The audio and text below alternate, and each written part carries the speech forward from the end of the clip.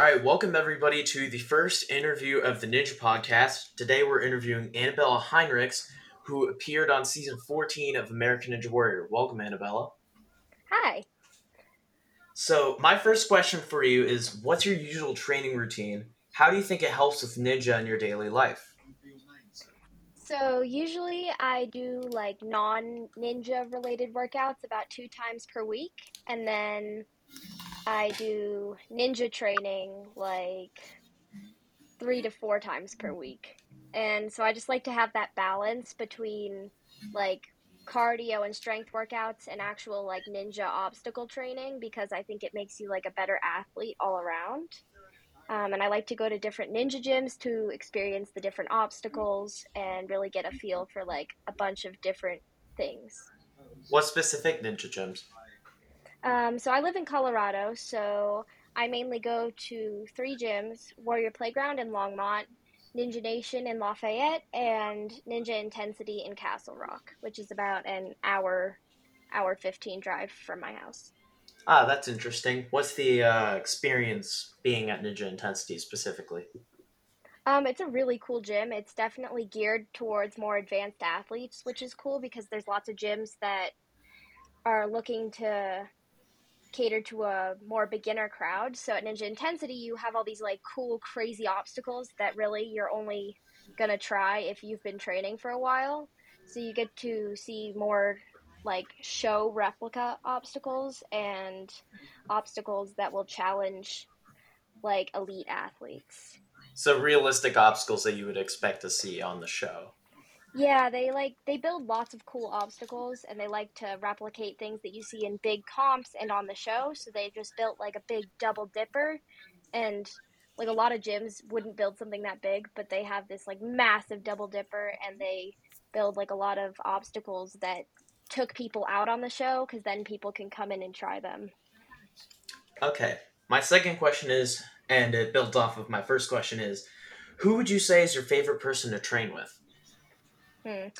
Well, I don't have like one specific person, but I have like a training group that I train with on a weekly basis.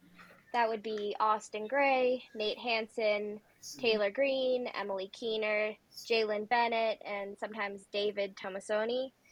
So we just have like this elite training group going, and we train on Tuesdays and Thursdays most weeks. We do like elite training and obstacles and course running. That's interesting. All right, Sophia, your turn for a question. All right, awesome. My question is, so I know you competed on season 14 of American Ninja Warrior. I think I actually watched your semifinals episode live, but how was the experience of competing on American Ninja Warrior? Do you have any specific highlights of the competition? The whole experience was really just amazing. So I competed on the family special. It hasn't aired yet, but that was like my first.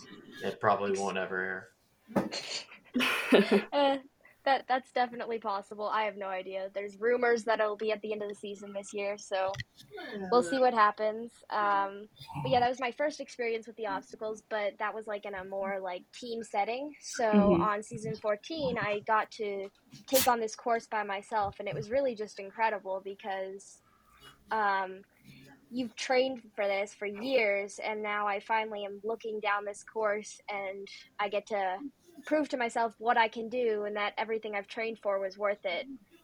So, some highlights, I mean, I was terrified of falling on the first or second obstacle, like just on accident. Yeah, yeah. tripping on the first step of the shrinking steps. Exactly. Like, Hmm. wouldn't that just be horrible? Like, you came all that way and then you fell on the first obstacle. For real. So, Spent I like was just $10,000 just to fail on the first step. Oh pretty much, no. yeah. So I was a little scared, but once I made it past like the first couple obstacles, then I really gained confidence, and it was a lot more fun because I just like had each obstacle and I took it one obstacle at a time, and with each one I cleared, it was just another thing that I got to experience on the show, and making it through to semifinals, best feeling in the world. For Okay, sure. my third question is, how do you feel that you did on American Ninja Warrior and also at UNA Worlds about 2 weeks ago? So On American Ninja Warrior, currently my semifinals episode is going to air in a little less than a week, so I can't tell you how I did altogether, but as far as my qualifying episode, I did better than I had hoped to do because I didn't really set a specific goal for myself. I didn't want to like fall short of that goal or put a lot of pressure on myself. So once I made it past the first few, I was like, this is awesome. And so making it to the fifth obstacle um, was really amazing, especially for a rookie season. But I also know that I probably could have cleared the course. It's just didn't work out that time. So that's a lot of motivation for me to keep training and push myself harder and come back stronger next year. So essentially, you felt satisfied, but you also felt, hey, I could have done a little bit more on this course. But it was like probably like a B plus in terms of how you would give yourself like a grade rating for the course. For sure. I mean, it was the best that I could do in that given moment. So I mean, it could be an A plus. And you also asked about UNAA Worlds, which was like a week or so ago. And I ended up placing fourth in the world again. I placed fourth last year, and so I was hoping for top three this year. But fourth isn't bad. But I was 1 second off of third place because we all got the same amount of obstacles, so it really just came down to time. And I think that any of us could have gotten like another point, so it was really anyone's game. At least you didn't get P50 like I did. That was rough. Yeah, I mean, just being there is an accomplishment in itself. So Right. Just getting to have that experience in the first place is an accomplishment in and of itself. for sure, yeah. Okay. My next question is, who is your ninja hero? That's always a tough one because it's hard to pick just like one person that you look up to the most. But someone that I really admire is Barclay Stockett because she's just so incredibly strong and she's also just this like ball of positive energy. And so I just I really love seeing what she brings to the course and what she brings to the sport. And she just represents such amazing things, and I love seeing her take on the course. Would you say that she's an inspiration to other people in terms of ninja? I would say so. I would say a lot of people find her inspiring because she just she's there to help everyone. She's like so supportive and she's so nice. I mean, I've interacted with her a few times and she's just such a nice person and she's also just so incredibly strong. And so that's just an amazing combination to see. Would you say that her coming out about her sexuality will help other people in the ninja community feel more open about expressing themselves? I do, I really do. I don't see a lot of representation in this sport, but we're definitely starting to see more. And I think this is an amazing step towards a more inclusive sport. And I think it definitely makes people more comfortable to see their idols um, coming out about their sexuality and their gender identity and stuff. And I think that's just an amazing thing to see. I would agree. Donovan, your question's up next. Okay then, so Annabella, since you've completed on season 13 and this current series, what obstacle is the hardest you faced on? On season 14, Yep, and the previous season. so I didn't officially compete on season 13. I don't know what season, if it ever airs, what season the family episode is going to be a part The of. family episode will probably count as like a season 14 episode, seeing as they're airing it after the season. Yeah, like they filmed it during season 13, but I don't know if it officially counts as season 13. But the hardest obstacle, I can't say anything about the family show since it hasn't aired, but the hardest obstacle I faced in qualifying would be the final frontier, the one I fell on. It's just it's so much more technical than a lot of obstacles you see on the show. Like a lot of obstacles, like they're designed to function in one straightforward way, and if you do it, then it works. But the final frontier, like 10 different things could have gone wrong at any given moment, and so that made it a lot harder because you had to balance your weight and shift your hands and move around and shift from side to side and then swing and forward, and it was super tricky, and if your weight was wrong then you were in the water. So there were a I lot of moving parts that made it difficult for you to be able to progress through the obstacle. Oh, for sure. Like you, even the people who are like the top ninjas in the world, it didn't look like smooth because it was something that we'd never really seen before. It was completely new and just a different concept. And I actually just ended up overshooting it on the first move, and that's how I fell. So I don't know, like just you're very distanced from the control point, like at the top, because you're holding onto handles that are much lower. So it's harder to control where you're actually landing. And I think that's probably why I overshot it. I would agree. Oh yes, what is your favorite obstacle and why? In general, I mean, I really, again, that's tough because there's just so many amazing obstacles and they come up with better and better stuff each year. But something I've always thought is really fun is like double dippers because there's I'd like a also very agree in that aspect that like fan obstacles also encourage like the community to sort of put their own creations into it. Because the double dipper, and I think that was actually a fan submitted obstacle.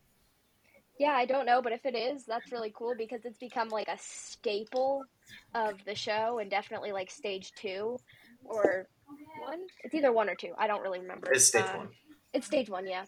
That, yep. But it's really become a staple, and I think it's really cool. I've tried a couple of them, and I just think there's a lot of stuff that you can do with it, and I think it really tests like your courage, and you just have to go sliding down this thing and hope for the best. And I think that's really cool because it like pushes you in a height aspect and a fear aspect, and I think it's a fun obstacle altogether.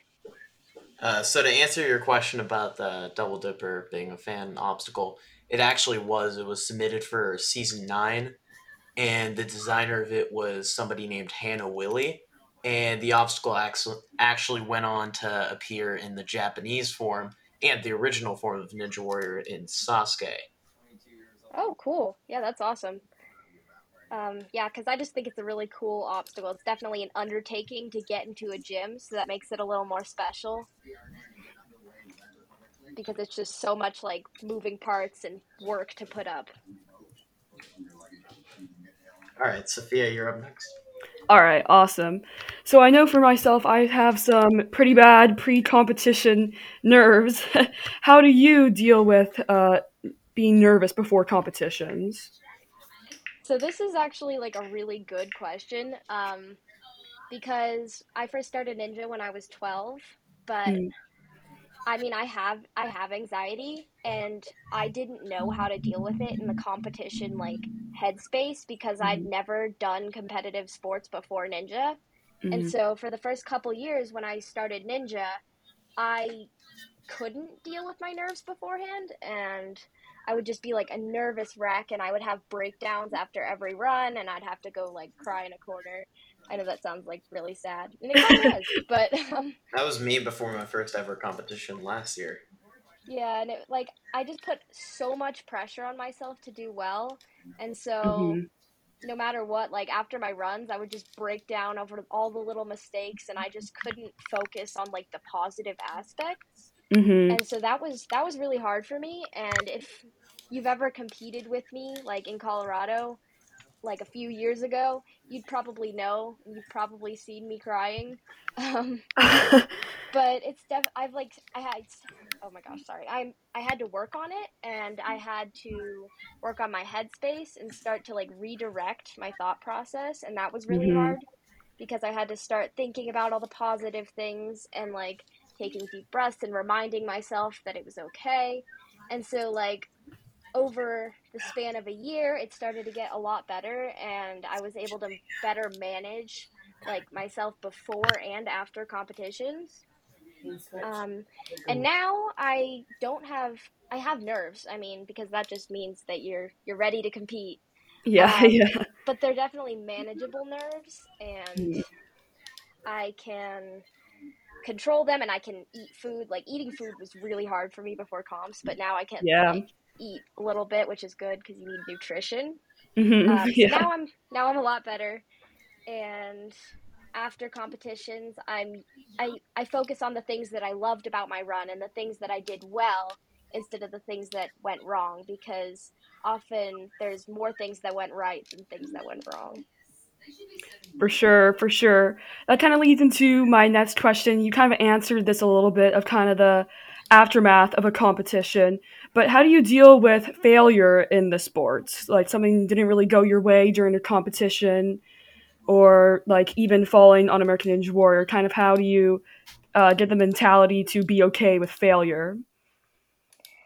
Yeah, so like again, I was terrible at dealing with failure. Yeah, And it's still a little bit of a struggle for me, but it's again a lot better because I had to rethink the way I saw myself and rethink the way I put pressure on myself. So thinking of each obstacle as like another opportunity to try something instead of like another thing that is in front of you and you have to make it past it, because there's no guarantees in this sport. And failure happens, mistakes happen, and you just have to recognize that that's part of the sport, and the world doesn't end. Like sometimes it would feel like the world ended, like yeah, my career as a ninja ended, but it doesn't end. And you always have another chance. As long as you keep pursuing ninja, you have another chance to get up and keep going. And I think that's really important to remember, because it's not the end of the world, and you can always, there's always the next comp, there's always next year. And especially following on the show, because that's kind of like sometimes it's a season ender, sometimes it's not, right, right. but just recognize that you made it there, and you're like you're an athlete and you made it that far and you got to try all these amazing things, and it doesn't matter that you fell, because there's so many other things that you did so well. And I just think, yeah, you just got to keep that in mind. For sure. Mm. All right, my next question is do you think that the ninja community is a positive environment? I do. I think it can be a very supportive environment, because like there's just people across the world, across the country, that can come together under one united front, like of this sport that's it's pretty new, and it's this sport that we've all helped grow together. And so that support and that like common ground can make the ninjas community like a very supportive place. But I also think that there's definitely aspects of it that like get pretty specific and aren't like accepting to everyone, but that's like a whole different topic. I just think it's like it's a very specific group of people, so in that aspect we all get along and we can all like find common threads, but also like I don't know if there's a whole lot of diversity throughout the sport. Do you think that there's any specific things that they can do to improve on that? Like steps the show and also the leagues like NNL and UNAA can do to promote diversity and inclusion of different races, sexualities, genders, etc., etc.? I think so. I mean, it's always a tough one, but I think that just making sure that there's representation in the leagues and in the show, and like everyone's seeing the differences and highlighting the differences in people. This is really difficult to explain, but like on the show, not just one type of story, and I think they're doing a pretty good job of that, like showing everyone's story and how people are different, but definitely like just different types of stories, making sure that we see the representation. So that's also up to like the applicants and how much people want to share about themselves, but seeing representation on the show helps people feel more comfortable in the sport. And also in leagues, just making sure that it's an inclusive environment for everyone and not just catering to one specific belief or one specific type of person. Like just making sure that it's a safe and inclusive environment for everyone. So not marketing towards a specific person or a specific type of person, just not being exclusive but being inclusive instead. For sure, yes. All right. Exactly. My final question is, what would you say to young girls looking to get into ninja? I say just give it a shot because I think there's so many strong girls out there and strong females who just haven't tapped into their potential yet. And this is definitely a more male dominated sports as most sports are. Um, and I would love to see more females get into this sport because like the female division in comps is always just so small, like especially locally. Like I never see more than like 5 to 10 people in my division, and sometimes it gets as low as like 3. So I would love to see more females get into this sport because I know there's tons of gymnasts and like just people who haven't tried this and like they think, Or oh, maybe I haven't even discovered it yet. oh exactly, yeah.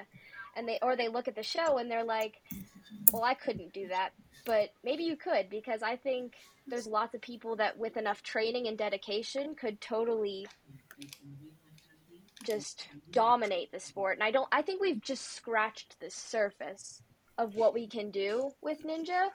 And I think especially like on the female level, we just need more females and just to see more and more females get into this sport because I think it's like and just I want females to feel comfortable in the sport because it definitely feels like there's tons of dudes who are out here just throwing crazy moves, but I think girls can do that too. And it's just more about confidence and we need to foster that confidence. Right, going back to what you said about gymnasts, like you're close with somebody who came into ninja because they used to be a gymnast and then discovered ninja as a sport, and that would be Taylor Green. Yeah. And she's an amazing athlete. She's just so strong, she's so incredible, and I think gymnasts definitely have that like first step already completed for ninja, and of course ninja is an entirely different sport, but like if you already have that base strength and like swinging technique and like you're used to being in the air and like hanging from your arms, then it's a great like jumping start to get into ninja. And same with climbing too because climbers have that grip strength and that arm strength that they need. Like I think that's the biggest building block in ninja is just upper body strength. So like I never did gymnastics or climbing, but I like climbed trees. So I was just naturally like strong as a kid and that's what got me into ninja, but I think there's lots of girls who have already been training for like the beginning steps in ninja and they haven't even realized it. All right, well, that's all the questions that we have for today. Oh, So, wait. oh, Donovan, do you have one more? Yes, what courses did you complete on, apart from American Ninja Warrior? Like what leagues or like what Yeah. cuz I mean at this point I've probably done hundreds of courses, but I try to compete in as many competitions as I can, as many as time allows. In Colorado, there's definitely less competitions going on, just like because Ninja is very centered on the East Coast. Like, there's so much going on over there. And in other states, there's definitely less. But Colorado has a good amount of gyms, but like we get like maybe 1 or 2 NNLs per year. And we can't really travel out of state that much without flying. But I compete in NNL, I compete in UNAA, Colorado Ninja League. I haven't been able to do many other leagues. Like I've done Wolfpack, which there's another one coming up really soon. But I want to get into like Ninja Sport Network and the other competitions that you see that are like taking off in this sport. They're pretty new, but I definitely want to get into that. I do think that there's an NSN qualifier that's going to be at Ninja Intensity. I just don't know when it is.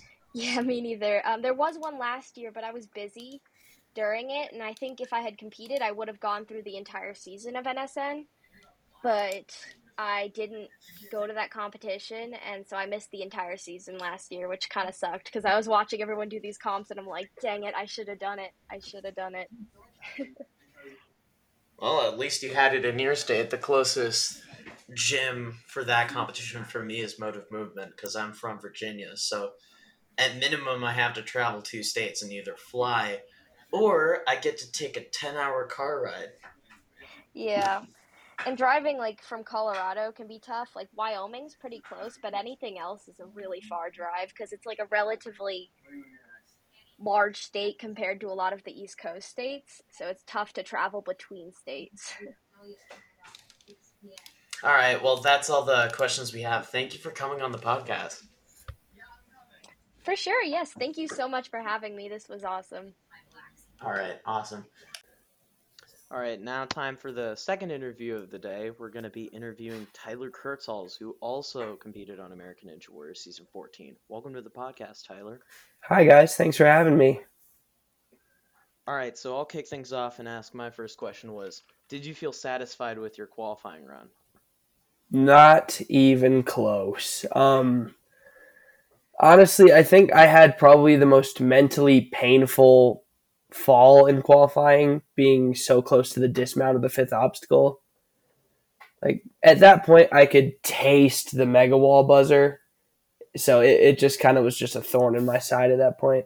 I was satisfied with advancing, but I wasn't satisfied with how I advanced. I'll say it that way. Right, so like you're grateful that you advanced and made it into the semifinals in the next round, but you felt like you were capable of giving more in the first round to like sort of showcase what you could do. Yeah, I think I just played it a little bit too cautious. It may not have shown because I was a fast forward in my qualifying episode, but I was hanging on Final Frontier for over a minute. So I was completely drained by the time I got to that last cradle. So do you feel that if you had been a little more reckless in terms of how you approached the obstacle, do you think that you would have had enough strength to have made it to the end? yeah, I think I just took too small of moves. I took moves so cautiously to make sure that the eye didn't fall off of the tracks. But I do think I could have handled throwing a little bit bigger than I was. And I think I would have been less tired by the time I got to that last piece had I just moved a little bit quicker on the obstacle. All right, that makes sense. That ties into my second question, which is just generally on the rest of the course as well. What do you think you could have done differently to like change the outcome? Honestly, on the other 4 obstacles in qualifying, I think I was pretty efficient. I was the second fastest to move on after failing on 5. And I got to the 5th obstacle in 57 seconds. Maybe like one of the things I could have probably done was linked the skyhook off of Ring Chaser, or maybe moved a little quicker on Shattered Panes. But other than that, there wasn't a lot of beta you could really break on my course. So I do think I moved just about as quickly as I could to that point. So the only mistake that you really saw that was like super noticeable and had like a giant impact on your run was on the 5th obstacle where you failed. Yes, absolutely. All right. And assuming that you had gone through the 5th obstacle, were you pretty confident that you would have gotten the mega wall? Yeah, I train it all the time. I genuinely think like I'm 100% confident I would have made it there, considering that at that point Kyle Soderman had already made it. And then shortly after I made it, Jera and John Mack also made it. So I do think I would have had a great shot, if not one of the better chances of making it up that night. All right. Sophia, your turn for a question now. All right, awesome. So I think you competed on American Ninja Warrior Junior Season 1, was it? Yes, that is correct. All right. I did. How was your experience on that, and do you think it prepared you at all for American Ninja Warrior? Yeah, I definitely think it helped with handling the TV side of things, because I feel like with Ninja Warrior, you have to be really used to being on camera, or at least somewhat good at it. So having Junior as a notch in my belt already was definitely good preparation for that. Another thing was Junior was actually my very first experience competing with Ninja. So nice. at that time, I was really new to the competition side of things, and I'd only been training for a couple months, so I had no idea what to expect. But it was nice going into American Ninja Warrior with more than 3 years under my belt, Definitely. and having a lot more competition experience. So for AW Junior, did it almost feel like you weren't really prepared for that, but for American Ninja Warrior, the big show, you sort of had the preparation already in place that you built up from your previous competitions? Yeah, I think so. Junior, I was just more grateful that I got on it at the time. But now looking back on it, I do wish I had a little bit more preparation going into it. Okay, that makes sense. My next question is, who's your favorite person to train with? Probably my two training partners, John Mack and Colton Scooster. We all competed in San Antonio together this year, as you saw on TV. And we all have kind of like an energy to each other to where we can kind of just bounce off each other and push each other really well in training. And if I had to name someone other than from my home gym, it would probably be Evan Andrews. He and I have been friends since A&W Junior, and we just like the other two, I kind of rub off his energy, and occasionally he'll come down to my home gym and we'll train together. And he really helped me get out of the disappointment of what happened in semifinals this season. So we're really close. That makes sense. Moving on to semifinals, what do you feel like you could have done better there? Honestly, I think I should have just mentally prepared better. I was in a very weird headspace that night. I was the last teen to run, and at that point, I had seen people like Elijah Browning, Jackson Erdos, Brett Hernandez-Strong. I had seen them all fall early, and I was like, oh my gosh, this is terrifying. Did it also feel like how you performed in the previous round? Do you feel like that motivated you at all? I do feel like it motivated me, but I do feel like it also, in a way, affected my confidence a little bit. I feel like it made me a little bit discouraged, which is a little upsetting, but I do think I've prepped my mentality a lot better since then, and I think next time I'll be a lot more ready. Assuming that you get on next time, what do you hope to improve from your last appearance on the show? Definitely want at least a buzzer. My big goal next year is definitely to qualify for Vegas. I did actually get the opportunity to test Vegas this year. That's awesome. And those obstacles are some of the craziest things in the world. Like stage 1 has things that are like 25 feet off the water. You feel like you're just floating, and if you fall, you're falling forever. So it really brings the big spectacle for Vegas, and it's a big goal of mine to compete there this season. So to a certain extent, you would say that Vegas brings sort of the grandeur? Oh, definitely. Absolutely.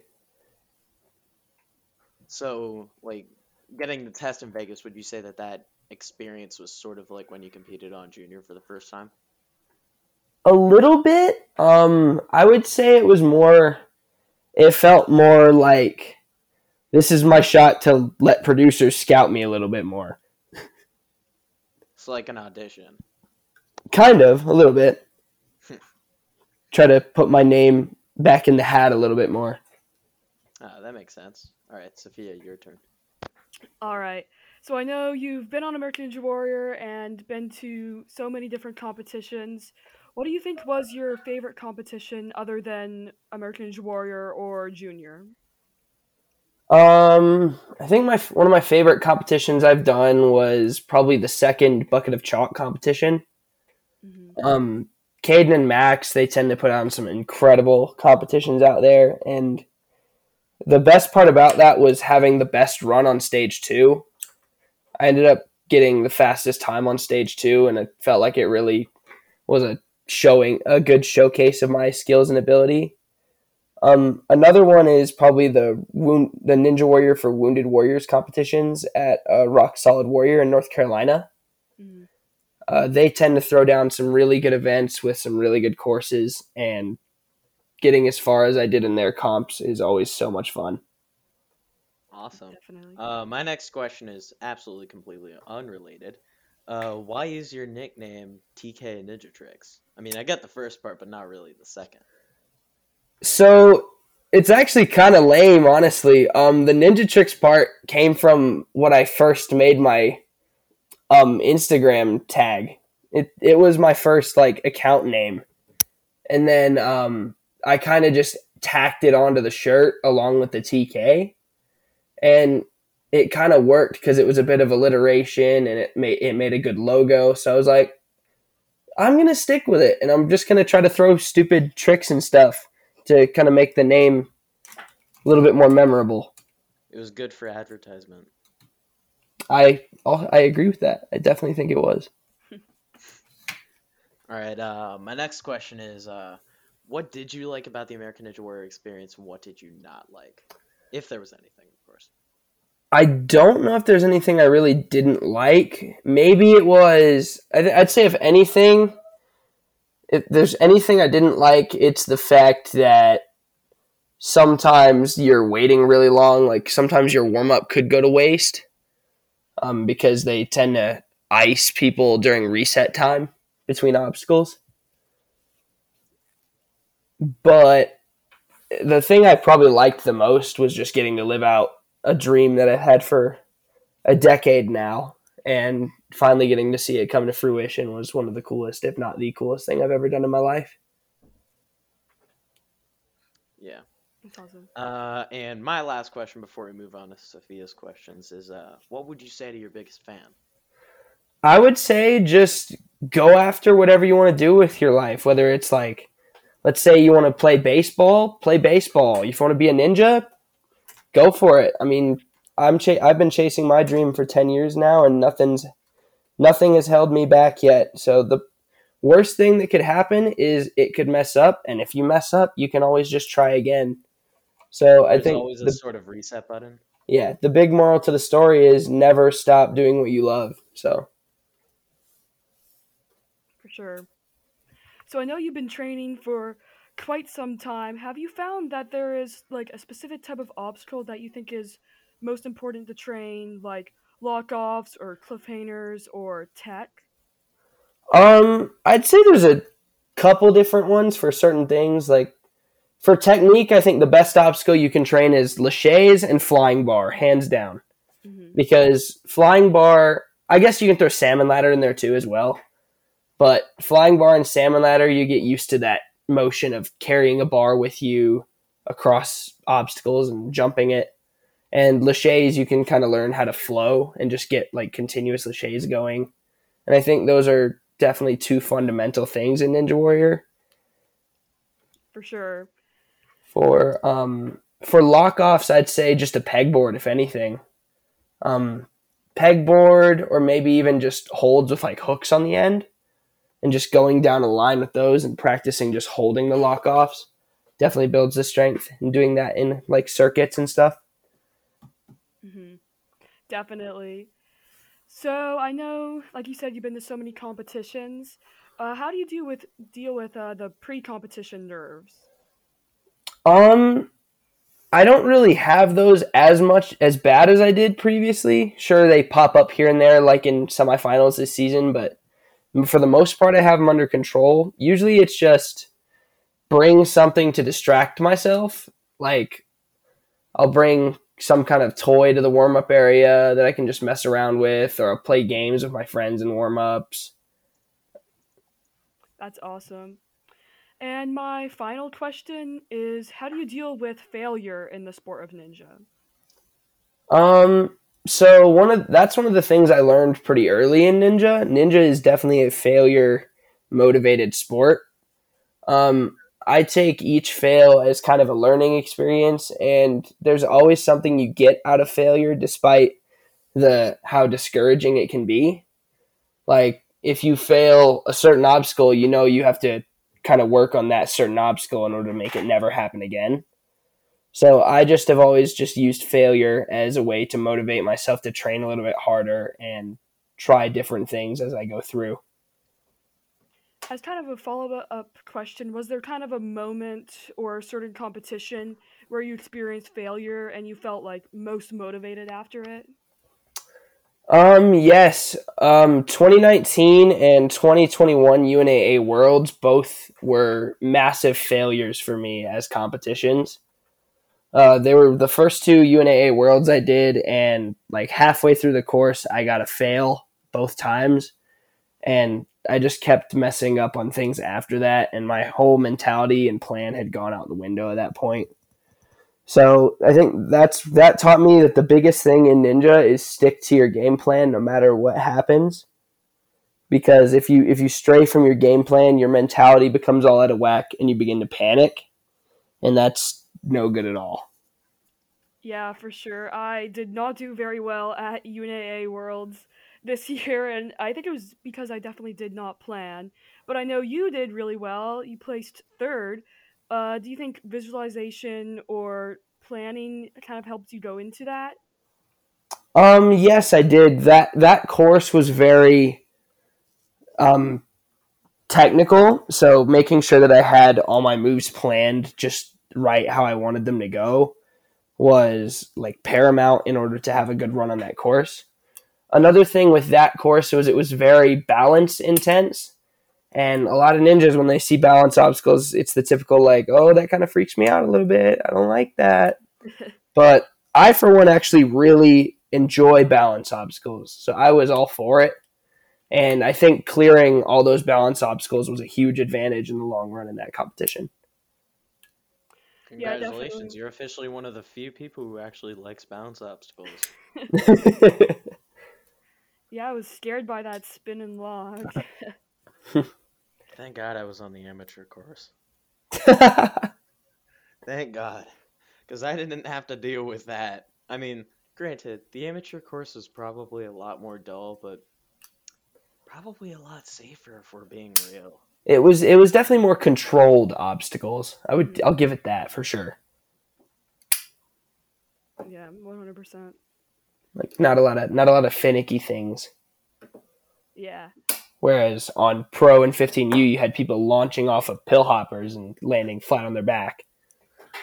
Yeah, for sure. There were definitely some big wipeouts on that course, but it actually had mats this time, so. Thank goodness. Oh my Yeah. gosh. It wasn't just hotel rugs, people. Or just the concrete.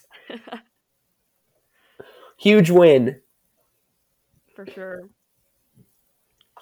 Have you been to NNL Worlds? Yes, I've been to 3 National Ninja League championships. I went to 2019 in Connecticut, 2020 in North Carolina, and then I went to 2021 Worlds at Center Court in New Jersey. That being my best performance. I made it to Stage 3 the first year that the Elite Division was introduced, and I ended up failing on the cliffhanger in that run. Oh yeah, that was the first year they had Elite, and you did really well. How did that kind of feel like you belonged within the stack of elites? It felt really cool because I think that was one of the first comps where I was beating some of the bigger names of kids my age, like the Vance Walkers, the Sam Folsoms, the Caden Lepsacks. Yeah. That was my first experience really. That was my first experience really placing higher than a bunch of them. Mm-hmm. So it was really kind of surreal to really see that anything can happen from the other side of the spectrum. For sure. Well, that was my last question. Thomas, do you have anything to add? No, I think that's all I had. Well, thanks for coming on the podcast, man. Yeah, it was my pleasure. I had a lot of fun. Thanks for inviting me. Yeah, thank you. All right, so assuming you guys are all still here after the Anabella Heinrichs interview, we're going to be discussing what we've seen so far in American Ninja Warrior Season 14 and our current thoughts of how the season so far has gone. So, Sophia, we'll start with you. What have you thought so far of Season 14 and how it's gone? I think it's been super awesome. I actually applied to be on Season 14 this year, but unfortunately did not get on. I really love the new obstacles, like Final Frontier and Kaleidoscope are just some of my favorites. I think they're really creative, but I also think that the production itself is a little story heavy. I see a lot of the fan favorites and ninjas who I know in the community who could really get their time to shine being fast forwarded or completely cut. But overall, I am definitely enjoying this season. Yeah, I would personally agree very much in terms of the cons so far that I've seen this season, specifically to do with how they've been handling competitors. Hmm. Like, I don't really agree with that. And I mean, I find it completely unnecessary that, like, they're doing that. Like, there's no Yeah, reason for them to do that. I was thinking the other day, like, what American Ninja Warrior would look like without kind of the production aspect or like any of the stories or anything. And I think it would definitely be kind of more focused on the sport itself, which I would definitely like to see. I think part of American Ninja Warrior is sharing the stories and seeing like the inspiration and the courage out of all of the ninjas, but I definitely think they need to tone it back and let the athletes themselves shine on the course. So basically, like, remove that aspect of, hey, we're going to cram stories sort of in your face and, Hmm. like, be like, hey, look at this guy, here's his story. Instead, making it more about the courses and, like, the unique stuff that they're doing. But the Hmm. question is, would people tune into that, and where would you put it? Donovan, I'll start with you on that front. What do you think the show could do better to make it focus more on the course specifically? I'm gonna say obstacle changes. Well, what sort of obstacle changes are you thinking of? Like, from, like, what area of focus are you perceiving? Like, what do they need to change? What sort of big moves do they need to make to ensure the success of the sport?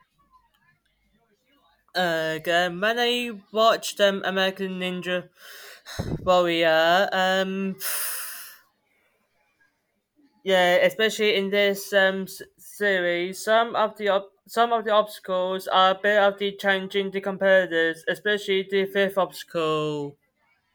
I mean, I kind of agree with you on that, in that some obstacles are way harder than others. Like, I probably would have liked it a little bit better if Final Frontier had been more of an obstacle 9 instead of where it is, since it feels a little bit too tough for its course position specifically. But that's like a tiny nitpick. Like, if every obstacle was like as tough as that, obviously people wouldn't like it. But, like, I feel like there's a fair enough spread, but it could be better. But I think in terms of the obstacles, it's in a pretty good place. I think it's more so in the story aspect where they can fix it and make it better. Like, maybe making it not so much about the stories, maybe including stories, or, like, more so bio. For those of you that are in Alex Cunningham's server, the Sasuke Ninja Warrior community that he set up about 4 years ago, one of the users in his server, Bu Lewis, who I had the pleasure of meeting at UNA Worlds, suggested something about maybe moving it to ESPN and making it just about the runs itself. What do you guys think about that? I completely agree with that. I also agree. I think moving it to more of a sports aspect would not only help the sport itself to grow, but kind of showcase the athletes themselves, like kind of along the course, and making it less of kind of like America's Got Talent and more American Ninja Warrior as a sport itself, which I would love to see.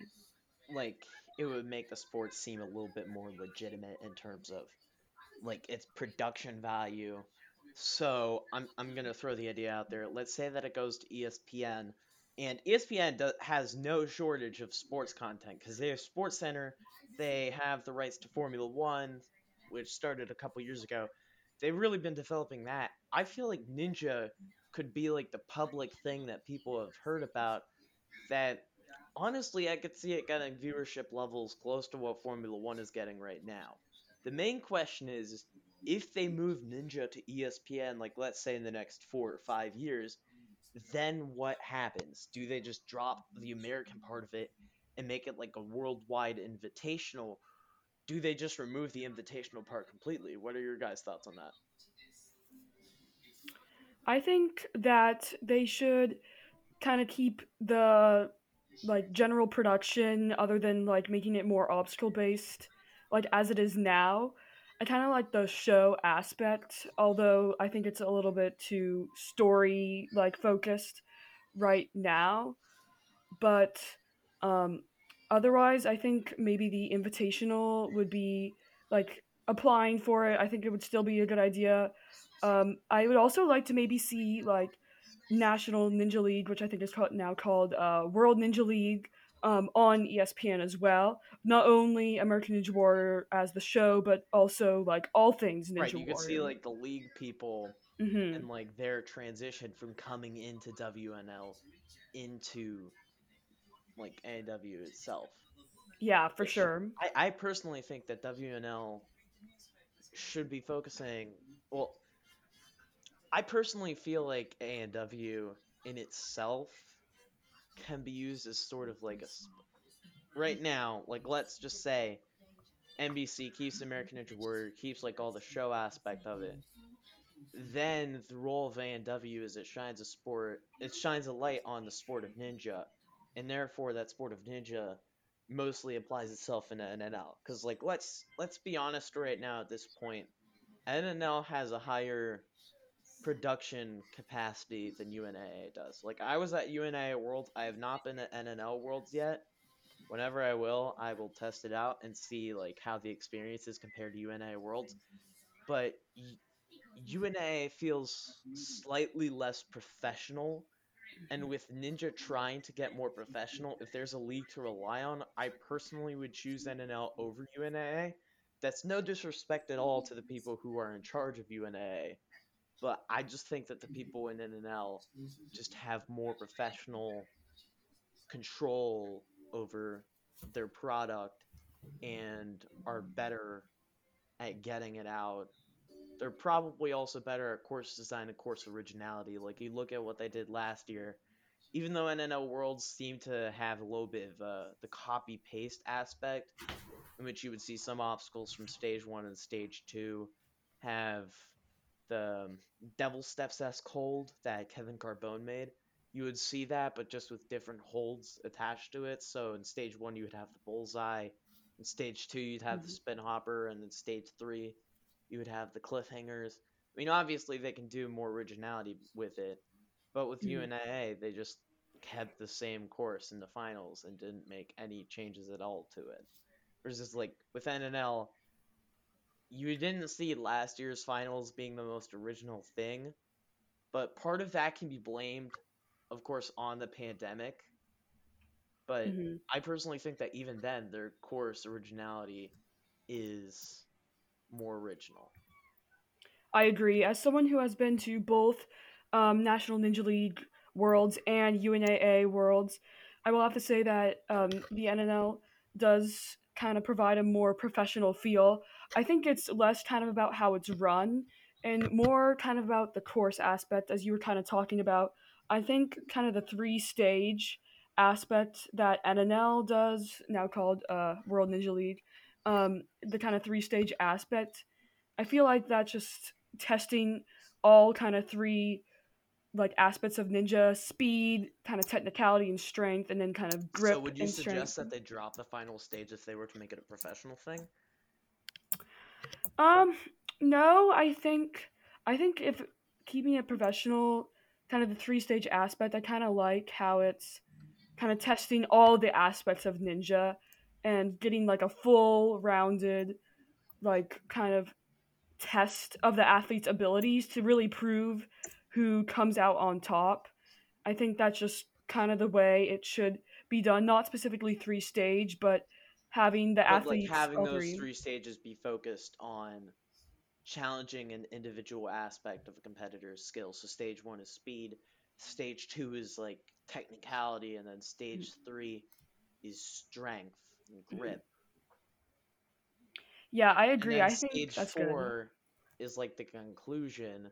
Because you think about it, when people associate American Ninja Warrior with two things, they associate it with one, Casey Catanzaro and her climbing up the warped wall in season 6. And number 2, they associate it with Mount Midoriyama, the huge tower with the rope climb that never seems to change. I completely agree. But you know what? If they want to keep a rope climb, that's on them. People in the ninja community who don't like it probably still won't like it, but Meh. I don't think it should be completely trashed. I think it maybe should be revised a little bit, maybe adding some salmon ladder or a spider climb in Making it it a little or bit just more something technical else. instead of just climbing up a rope. Yeah, I think like although the rope climb is very fun, it's not very like testing like specifically Ninja Warrior kind of the that kind of strength. I think it should add some aspects to it, but I think it should be capped. Yeah, I personally think that I think the rope climb still has some place in Ninja Warrior, but Hmm. it's not the most original obstacle. Personally, for those of you who remember that Roblox course I used to run, Super Roblox Warrior, in the final season I actually had the rope climb in stage 2, and I actually think that could be like a pretty original obstacle, like obstacle choice, not really the obstacle itself, just having it there. It's like, let's put a suggestion out there. AW 13 stage 2. Think about what happens if you had like falling shelves and like right after that, then you have like a rope climb that you have to climb up. Like, wouldn't that be a little bit nerve-wracking and like motivate you to make mistakes on the penultimate obstacle right before you get to the final obstacle? Makes that burst to the end that much more exciting. I agree. I was a little disappointed that there wasn't sort of like an obstacle after the falling shelves on stage 2 like there was in previous seasons like after the wing nuts. I would honestly like to see. I think a rope climb would be a good idea, or just The rope climb literally would probably anything be a little bit after. more original than like the wall types obstacles that you've seen for like the first Yeah. uh 12ish seasons, 11ish seasons, because 12 Hmm. got shafted with the format due to COVID, which was unfortunate. Hmm. But in my opinion, I feel like the rope climb, if it could work in stage 1 in place of like the in place of the net, because I think the net might be getting a little bit old. Like, it feels like A&W is not trying new things enough, except with the power tower.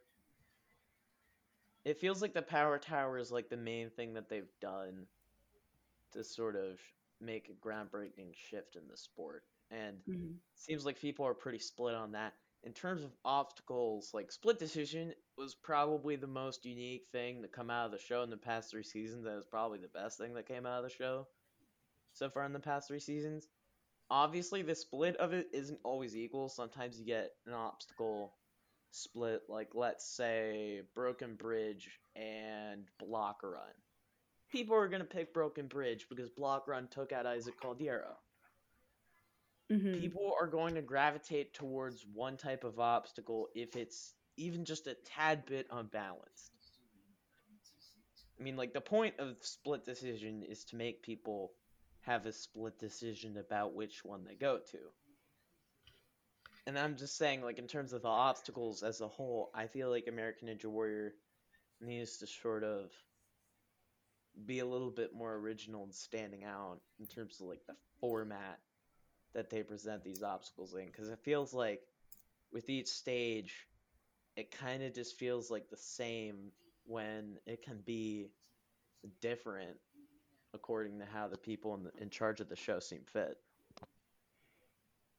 I agree with that. I think in terms of stage 1, 2, and 3, I would like to see maybe some different aspects of what it is at the moment, or at least what it was for season 13.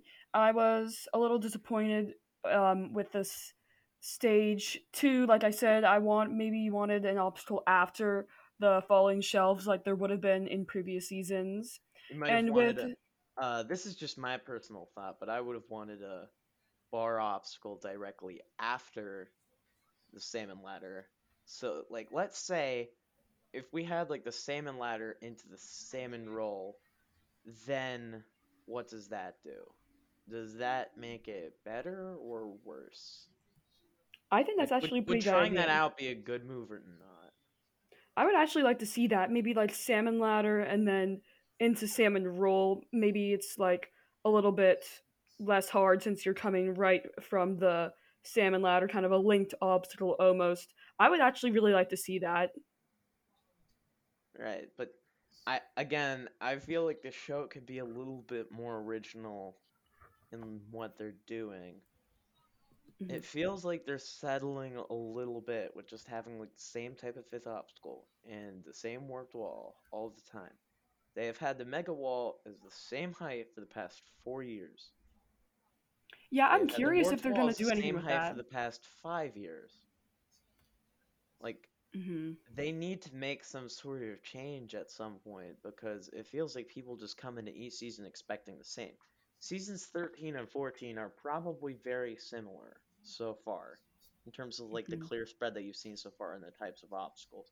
Obviously, I like the new obstacles this season probably more than I like the ones from the previous season.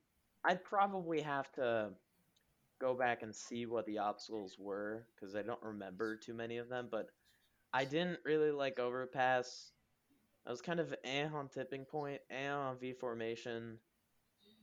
Yeah, those obstacles were just kind of on the side for me. I'm curious what they're gonna do with the mega wall. Of course, we've seen some failures on it, but I feel like more people are starting to train that, and more people are starting to get the mega wall. So I'm curious if they're going to change the height or change anything about it soon. Right. I believe that there were 10 people who cleared on the Mega Wall so far this season, Mm. which is the same amount of money that they give out for the last man standing, and that feels like way too much to me. Like one shift I think they can do to make it seem a lot better is, and I'm just gonna throw this out there. Holy crap, I just forgot what I was gonna say. It's all good. Maybe Somebody remind me of what I was just talking about. we were talking about the mega wall and maybe what changes they would have Oh yeah, made. make it like 19 or 20 feet. Like, I was talking to Karen Potts around like a week ago, and she said that 18 feet looks higher in person, but like at the same time, I feel like 19 or maybe even 20 feet because the run up is pretty short. But when you're getting like 10 clears in a season on the Mega Wall, the goal I think would probably be 4 or 5 total, maybe even like three, because you want to have the perspective of maybe not having a Mega Wall clear every episode. Hmm. Yeah, I was maybe thinking they could even shorten the run up a little bit. I know that's kind of a different thing to do with making warp walls harder. Right. Personally, I think that one thing that they could do that would be pretty underrated to make a change is maybe not even change the actual height of the wall, just make it a little bit more curved, or just reduce the run up. Hmm. Because, like, I'm going to tell you right now, reducing the run up makes it harder. Yeah, for You do sure. not need to make it a shorter wall, you just need to make it a shorter run up, and then you can make it harder. Yeah, I agree. I think that would be a good change to the Mega Wall in maybe a couple seasons or a season or two. All right, so getting back onto the original discussion, if the show doesn't end up on ESPN, where do you want to see it, and what has the season done so far to convince us that it either belongs with NBC or belongs somewhere else? I think they are doing, like I mentioned before, they are very story heavy, which I think is one of the reasons why it still remains on NBC. It's still somewhat of a reality TV show, but I think also like the obstacles, I really do like Split Decision. I think that's been a good addition to the show, and I do like many of the new obstacles. So I definitely would like to kind of see how the sport evolves, and I would like to see at least something Ninja Warrior on ESPN in the future, whether that's the show or whether it's like WNL or something. I would just maybe like to see the sport like in the next couple seasons and kind of go Or the from new there. Facebook documentary on Bob Clark and his wonderful shenanigans. God knows he's a wonderful human being to deal with. Notice one of the key words I put in there. Okay, so going back to the original discussion that I raised at the start of this discussion, what do we think about the season so far in like a grading scale, like a 1 to 10? Because in my opinion, this season so far has been either a B plus or a B for me. It's been average to the most part for what you can expect from Ninja in terms of its editing and its storyline, though there are some high points that the show has achieved. Personally, for me, the high points in terms of the stories that they presented were probably the two digests that they did with Ava Colasanti and Tyler Kurtzhals. Taylor will actually be interviewing him in a couple hours from the time that we're recording this, which is kind of cool. But I felt like the way that they handled that was really sweet. There were a couple from, I think it was the first or second semifinals. I can't remember the exact name of what it was, but I just remember that they were like, there were some good quality pieces that they had presented in the show, but it feels like the majority of the quality that they put out in terms of the stories feels very shoved in your face almost. Feels like they're trying to say, hey, watch our show because this guy has this story about how something happened to him. And like I'm not going to say that people are jerks and that they just don't care, but you need to find a way to market to the casuals instead of just saying that. I agree. I think like don't make the sob stories the main part of the show. Yeah. I think the stories definitely have their place. Like it's not only about completing the obstacles on the course, but in real life and seeing how Ninja Warrior can be such a positive sport and experience in someone's life amidst their hardship. I definitely think it's getting a little bit to the point of kind of America's Got Talent, where it's just like all of these stories. I think the stories should be kept, but I think it shouldn't be pushed as hard as it is already being pushed. Yeah, I would agree. I don't feel like stories should disappear entirely, but I think that there's a limit. Mm-hmm. But moving off of that topic, what grade would you give this season so far? I would give it around a B, maybe an A minus at times. I went to the taping of one of the semifinals. I think it's the episode that hasn't aired yet, and that was some of the most fun I had in a while. I had a blast watching the competitors and seeing all the new obstacles. I think that was so awesome, and I think that probably gives me a little bit of a bias to kind of how my rating goes. So I think a solid A minus to B so far is what I would give this season. All right, and Donovan, what are your thoughts so far? It's a very decent season so far, at least for me. So I'm gonna say round about to B to a C grade. Okay, I can see the point that can be raised behind that. I personally think it could be a little bit higher, but Yeah, people C have the to same B, opinion. but I can change my mind to an A if the season's going really well. Yeah, I think that this season it has flashes of good that it's showing in terms of what the show can be. Mm-hmm. And I don't you like the can see ratings is going down. I really don't like it. good fluff. They have good pieces that they're showing. Mm-hmm. Yeah. I agree.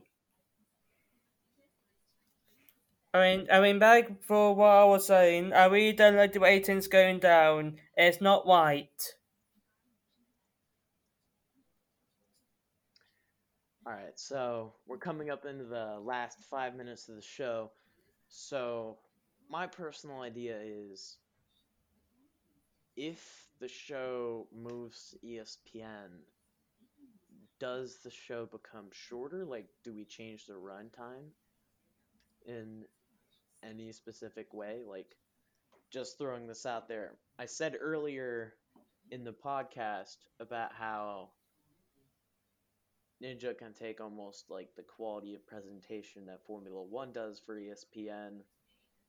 Like, if we do that, then do we shorten the runtime? Do we make the runtime longer? Or do we just show it for as long as there's runs? Like, do we just have it on for like a set chunk of like 3 hours? Like, let's say Sunday or Saturday afternoon, prime time for ESPN. Because obviously, on NBC, it should be on prime time for their network because it's probably earning the most bang for its buck. And despite the fact that it's not earning as much money or as many viewers for NBC as America's Got Talent does, it's probably A, the cheaper option because it doesn't cost as much to make, and B, I just think it's better in terms of its presentation. I mean, it's obviously not perfect, but like the thing that gets people into it is a bit more obvious to spot with American Ninja Warrior because it's like a sport that people are trying versus America's Got Talent feels a lot more subjective. Because it's like there could be a rigged factor with America's Got Talent because like they're voting on it versus like American Ninja Warrior feel like it feels less like reality TV than America's Got Talent does. Obviously, it still has that reality TV aspect because like you're inviting people to compete on the show. But I feel like if they can reduce that aspect of it feeling like reality TV even more, I personally think that that would be the greatest outcome for the show. What do you think, Sophia? I agree. I think making it less reality TV would be a good idea. I think one of the main things I would like to see is less fast forwards. I noticed a lot of Ninja favorites or people who I think should have gotten airtime were like fast forwarded or completely cut, and I think something, especially if it went on to ESPN, they should showcase more actual runs. Them fast forwarding Max Feinberg was an absolute crime.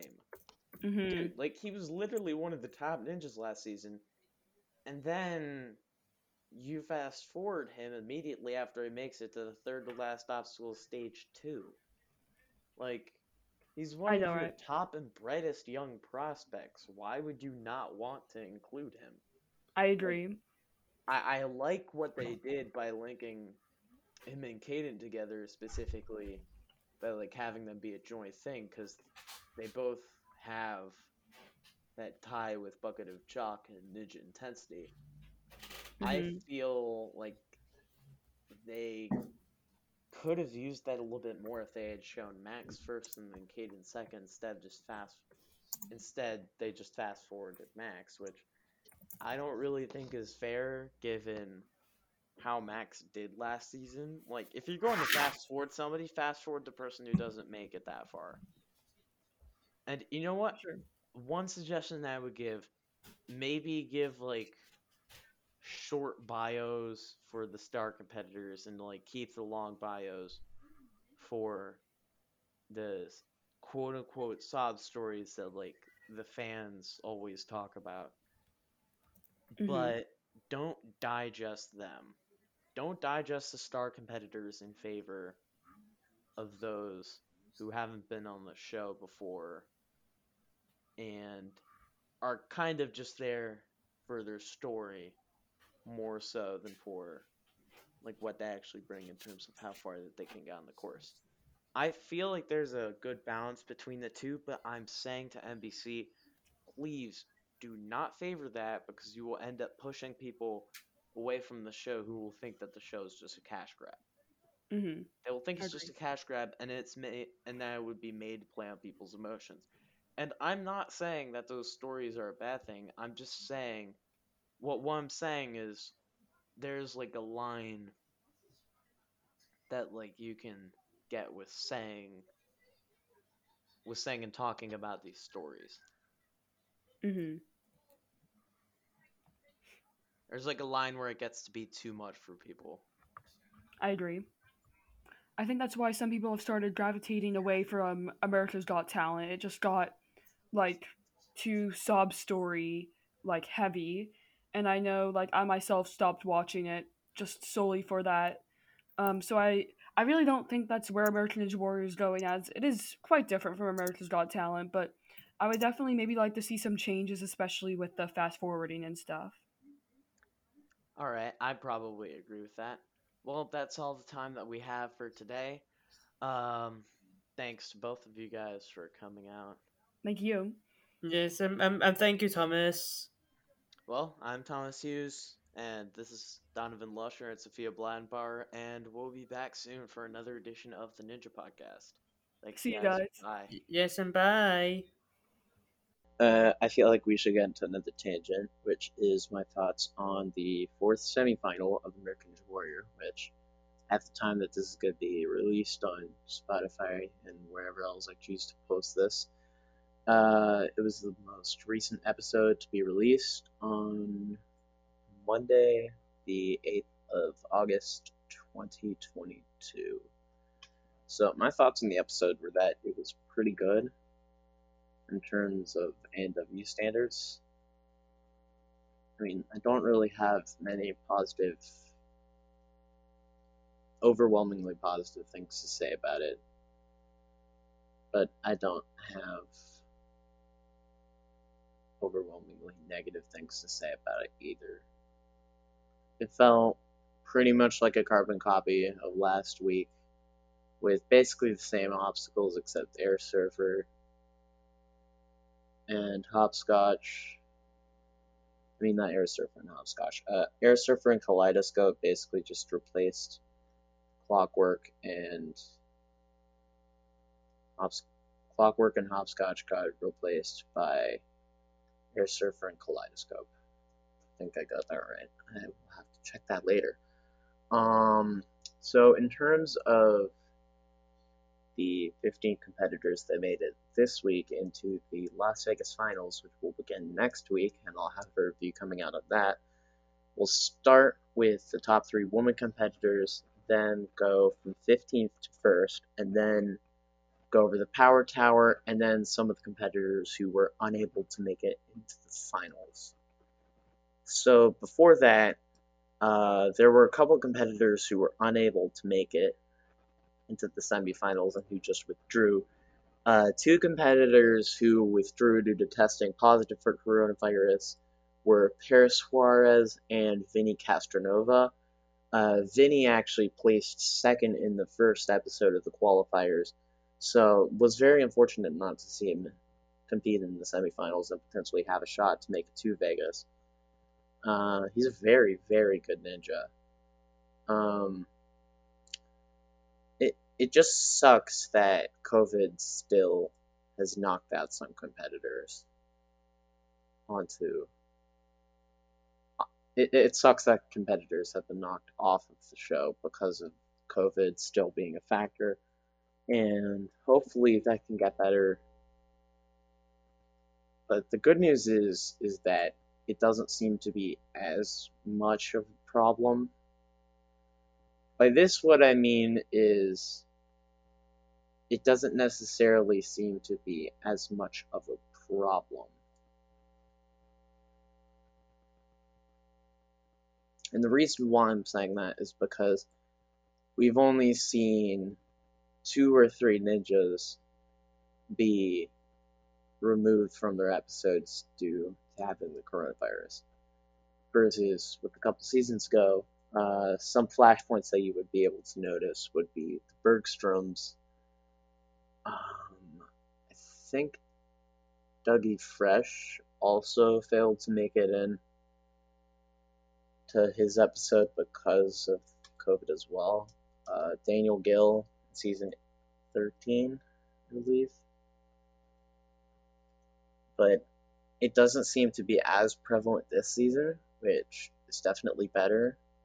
But I do think that it's still noticeable that it still is a problem, but it's helpful that it's not as big of a problem. So, in terms of how I would rate this episode individually, before we get to what the results were, I would say I thought that this episode was decent for AEW standards, and probably get somewhere around like a 6 out of 10, maybe a 7.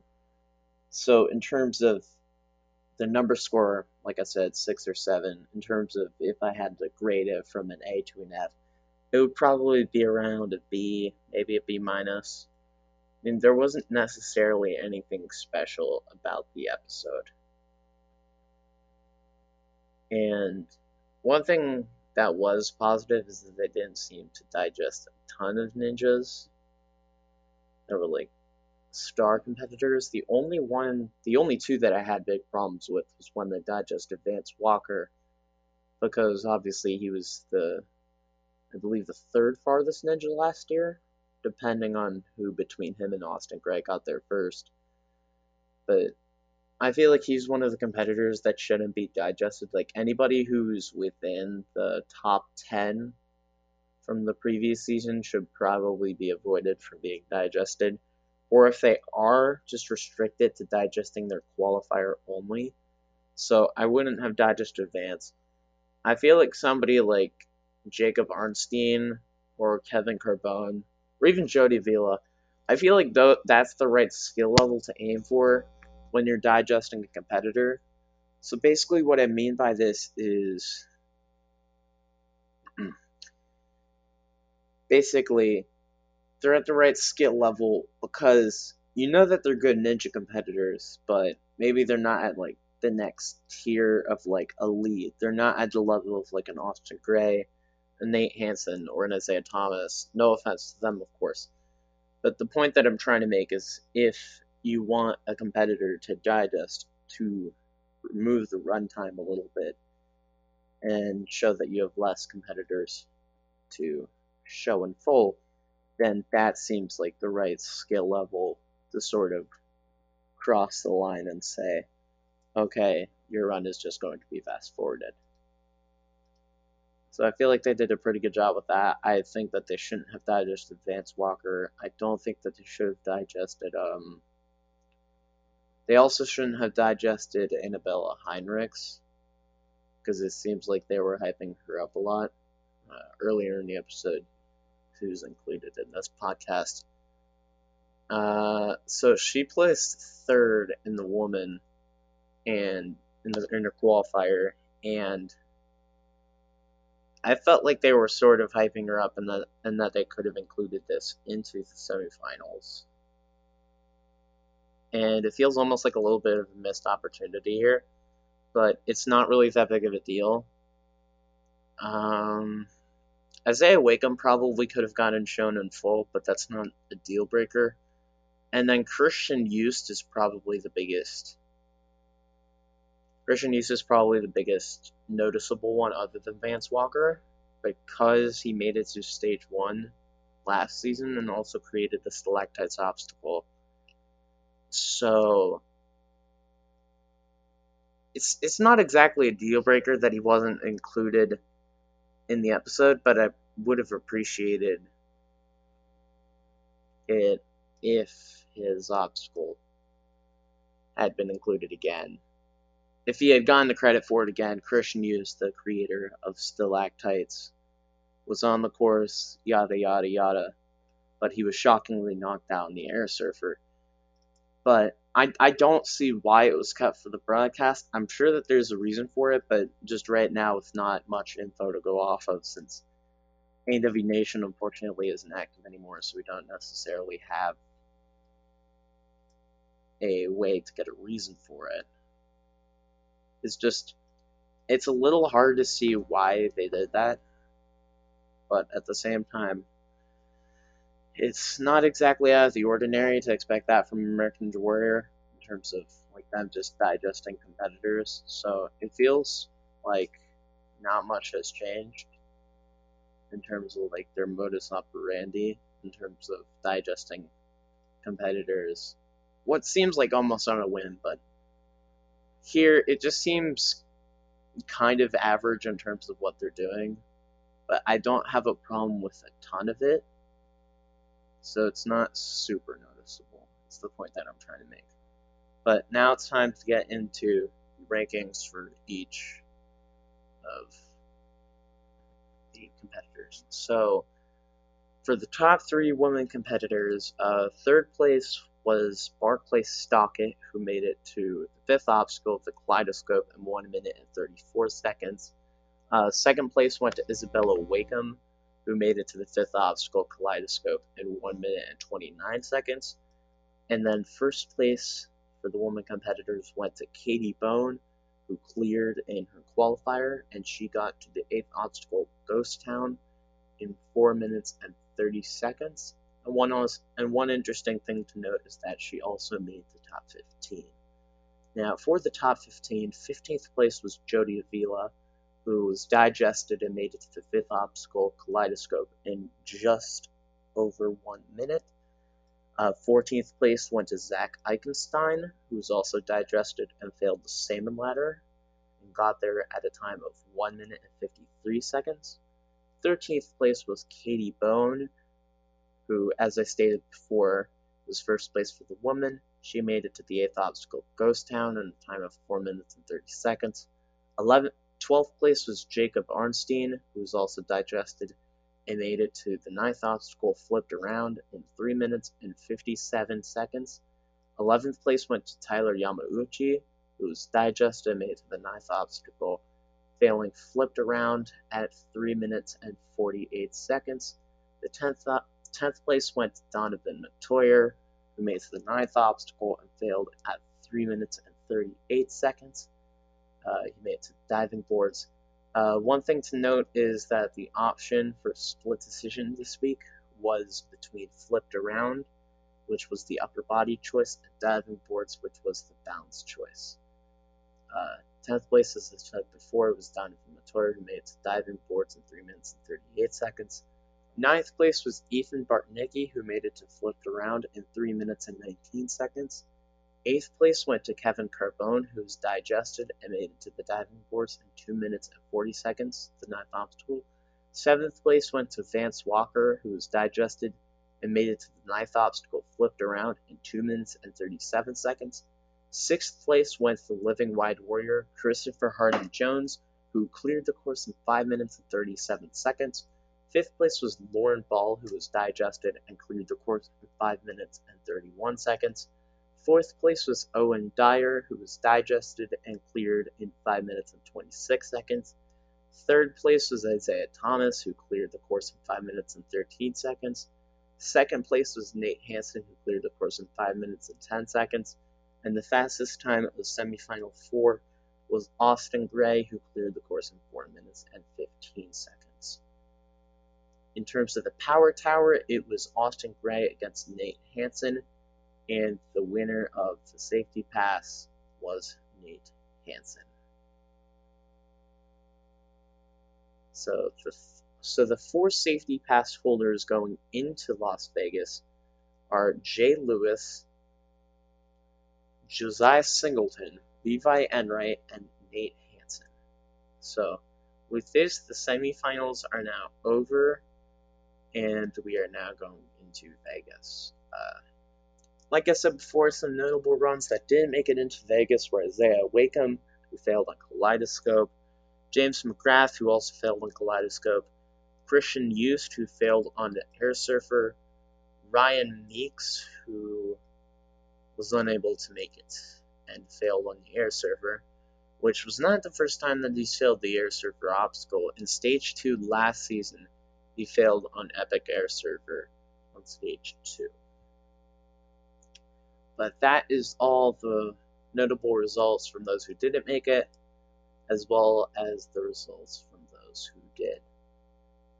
I hope you guys enjoyed this episode of the Ninja Podcast, and I'll see you next week for potentially more interviews and our review of the first episode of Las Vegas.